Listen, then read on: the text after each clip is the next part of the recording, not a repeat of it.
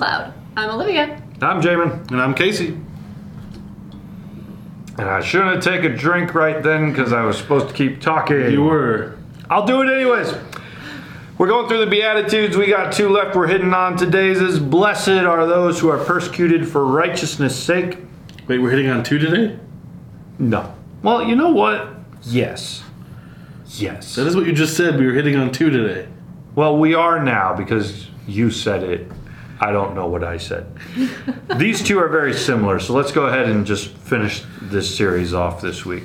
All right. So I'll read 10 and 11 together. Matthew 5, 10, 11. Blessed are those who are persecuted for righteousness' sake, for theirs is the kingdom of heaven. Blessed are you when others revile you and persecute you and utter all kinds of evil against you falsely on my account.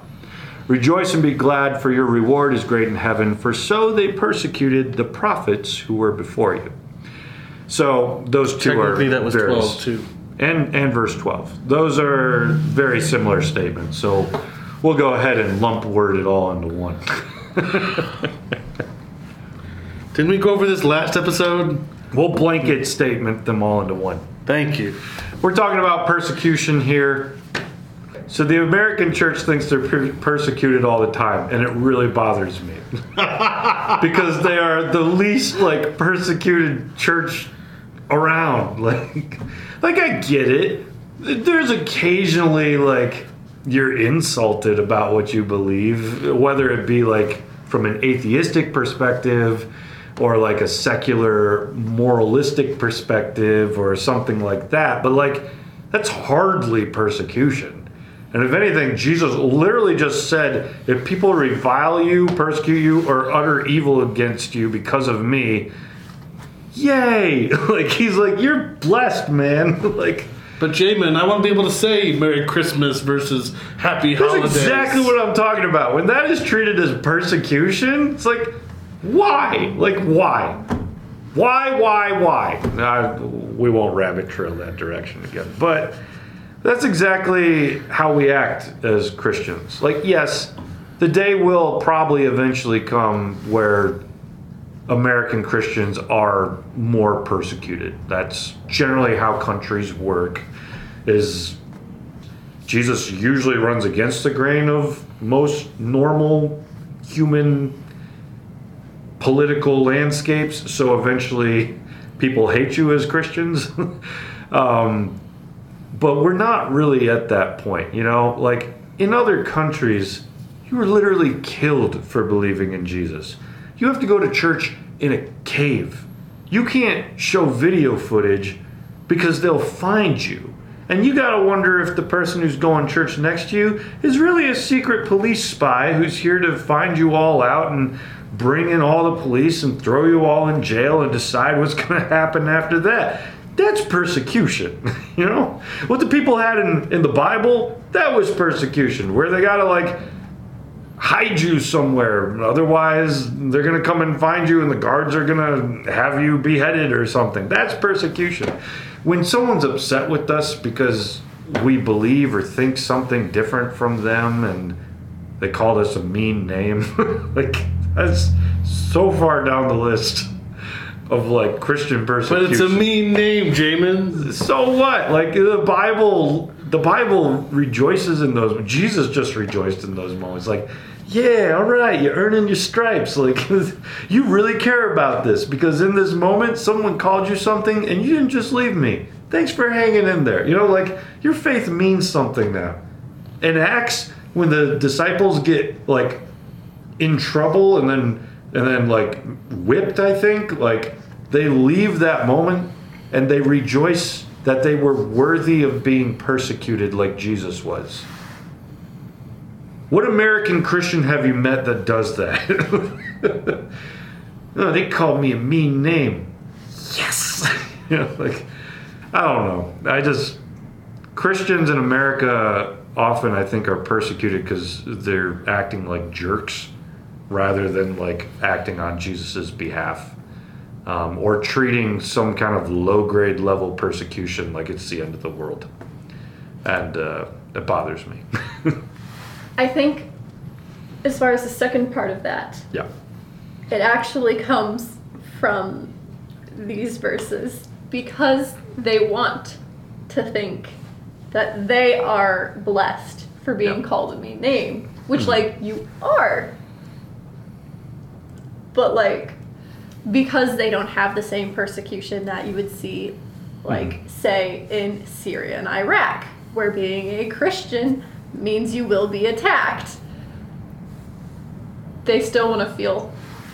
They still want to feel like they can embody this verse. So they find the littlest of things and make Yeah. it feel as though it's the same. So does that kind of mean like they were looking for persecution so that they could try to find it? Yeah, I think absolutely there is that happening. Because I mean, I have heard statements where Jamin said, "Sometimes I just wish the church was persecuted because then it would be better." So to clarify, I think the church would live up to what Christianity is if they were persecuted. You want the church to thrive, you need persecution. It's like a natural ingredient. I'm sorry, look around the world. Look at every revival, not every revival, but look at a lot of the places where like Christianity just takes off and it starts like overthrowing everything in the country until like you look around, you're like, what is this thing? Wait, it Where starts did it... overthrowing? Yeah, that wasn't the word I was looking for. It just starts growing like crazy. Okay, that's a better word. If you go to countries where Christianity is growing like crazy, one of the ingredients that causes it to happen is persecution. Why would that do the trick? Well, if you want to really be a Christian, you ain't just going up to the altar and saying, Jesus, forgive me. Like you're saying, my life is on the line. I am giving myself to this cause. I believe enough in this that I might get killed tomorrow and that would be worth it. Tell me that's not a different kind of Christianity than American But Christianity. I want to say Merry Christmas. That's American Christianity, right? Like, I am hurt. And that's based more out of constitutional morality than it is out of biblical morality, right? Like, oh, you're taking away my freedom of speech. It's like, Jesus didn't tell you you had freedom of speech. Jesus actually expects that you're not going to say certain things if you're following him. Jesus takes away your freedom of speech. Let's just be honest, right? Like, there are some things that I don't say because my God does not allow me to say it. Like, that's just part of this. So like for us, like when we see certain like constitutional things go away, those are usually our gripes. Like, oh, we're so persecuted as Christians. But then you go to the countries where they're actually experiencing persecution, and is one of the biggest ingredients to like, it's like miracle growth. Like if Christianity is like a tiny little sapling in America that's like, it's just so many droughts, we're trying to get up there, it's just so hard. Like go to another country in that same pot. This is our scientific experiment. You take the miracle growth of persecution, you pour it on, it's like, life is really beautiful. I would not have used miracle growth as the Why? catalyst. What's wrong with miracle growth? Because technically miracle growth is not necessary for the church to then grow. It's a catalyst that makes it grow faster. But that's why it's the perfect analogy. The church does not need persecution to grow. This plant's still I thought you were growing. saying that, yeah, I thought it needs to grow. No, but if you pour some persecution on it, it's like, and I don't know how miracle growth works. It's probably not like that. It's like Jack and the Beanstalk, okay? You can have normal little sunflower church or persecution Jack and the Beanstalk church. Is that better? I mean, now that you're saying it's not necessity, it is a catalyst. I'm okay with your original analogy. Okay, But all right. Okay. But at first I was confused because you made it seem like originally how, you know, if I were to do the analogy, it would have been like soil or sunlight. It was necessary to grow. Right. Whereas then you're actually using it as a catalyst, which then Miracle Grow works. Okay, fine. Casey's a very like intense analogy scrutinizer, which he forgets the first definition of an analogy is it's never perfect. Well, I was wanting to digest your analogy further. Don't digest miracle growth. It's bad for humans, good for plants. I mean, that's True. Needless to say, I can't even today. when we are persecuted, it sucks. I'm not meaning to downplay that. But the biblical reaction often is like, this is worth it. Look at this. My faith is worth something. Jesus is worth something. Like I'm proving that this matters to me. Like faith that lasts forever is one that's tested. It's not the one that's like, in fact, have you seen people who just like prosperity gospel? Like they accepted Jesus and they were told that now everything will always be perfect. Their bank account's going up, everything's going to be great, and that's all perfect. And then one day, something bad happens, and like it's like, is God even real? You know, it's like, wow, your faith was not tested at all. Like, if you're willing to follow Jesus so long as like life is good, that's not what I would call faith. Well, what's an analogy that works? Something that's like you really got to beat down in order for it to be stronger. Is that like a sword? Technically muscle. You got to beat down your muscles. So you have to break down the muscle and it comes So when you work out, you're actually like breaking your breaking muscles. the muscles so Okay. that gets more growth. So there you go. There's a good example, right? If you want to be muscular, you have to hurt yourself. Is that what you guys just told me? No, not It's hurt not yourself. entirely wrong, but it's not entirely correct. You have to work to get stronger. Yeah. Okay, all right. And you're going to feel pain along the way. But at the end, you're going to look so good. This episode's getting a little weird. Your strength will be better even though you felt persecuted by the stupid treadmill along the way, right? At Sure. At the end, you're in a better place. And you might, because you've built all this habit up, be even like stronger to maintain this. Because you are used to what you know what it requires to be a muscular person, right? So, and analogically, as a Christian, people don't like us for something and it breaks us down. It's not a bad thing. It's a Jesus thing. In fact, if you want to be like Jesus, you should expect someone to hate you. And I was told this when I was pastoring. It's like, so I was like, look, if everyone in your church likes you, you're probably not pastoring right. It's like, oh. You know, pastors become pastors because they want to help people, right? Like, we want people to like us. But that's a good point. If everyone likes me, I probably have not provoked anyone like to follow Jesus carefully enough. In fact, you're watching this video right now and you hate me. You know what I have to say to that? Yes! For the kingdom! Anyways, persecution good. Not persecution also good. You know, it's not like we're masochists here. You know, like I just want to be persecuted. You know, like that's not what we're trying to paint at all. And when people aren't hurting you, you know. But what if I wanted Miracle Grow, Jamin? Well, okay. All right. I mean, those are the times when your faith grows the strongest, right? When you come out the other side of like a difficult season, if you're still following Jesus after that, you are going to be stronger, not weaker, likely, maybe. You're at least like you didn't break all the way, so there's a good chance you'll be built back up.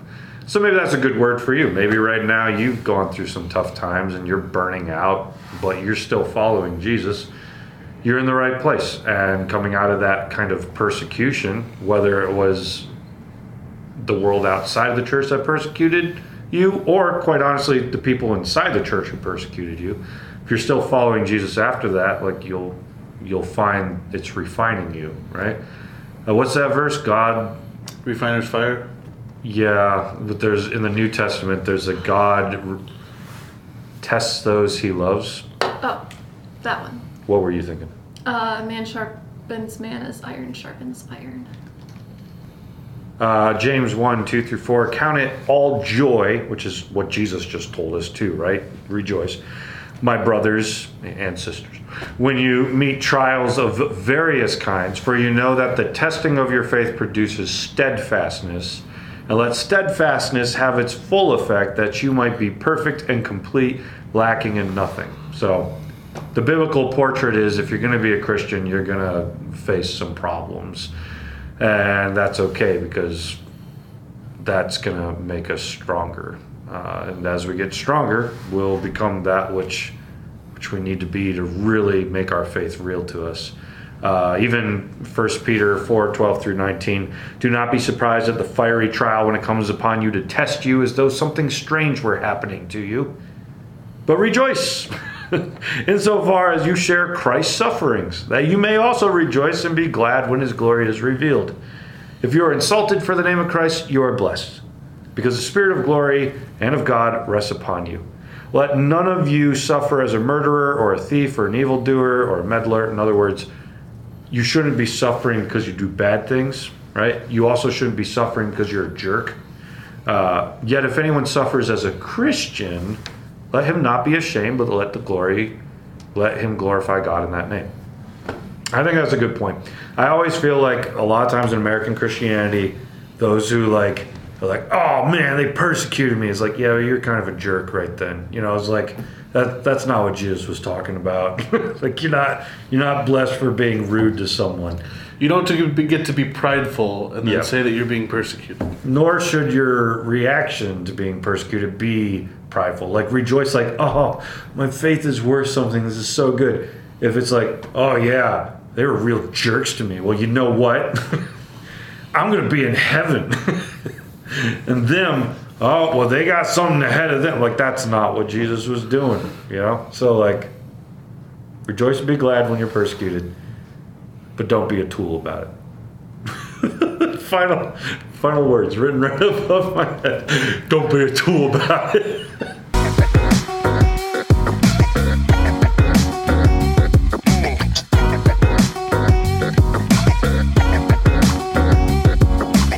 I was just gonna start singing I'm praying for you again, because that was all I could think of as you were talking about that. I pray a flower pot falls from your windowsill.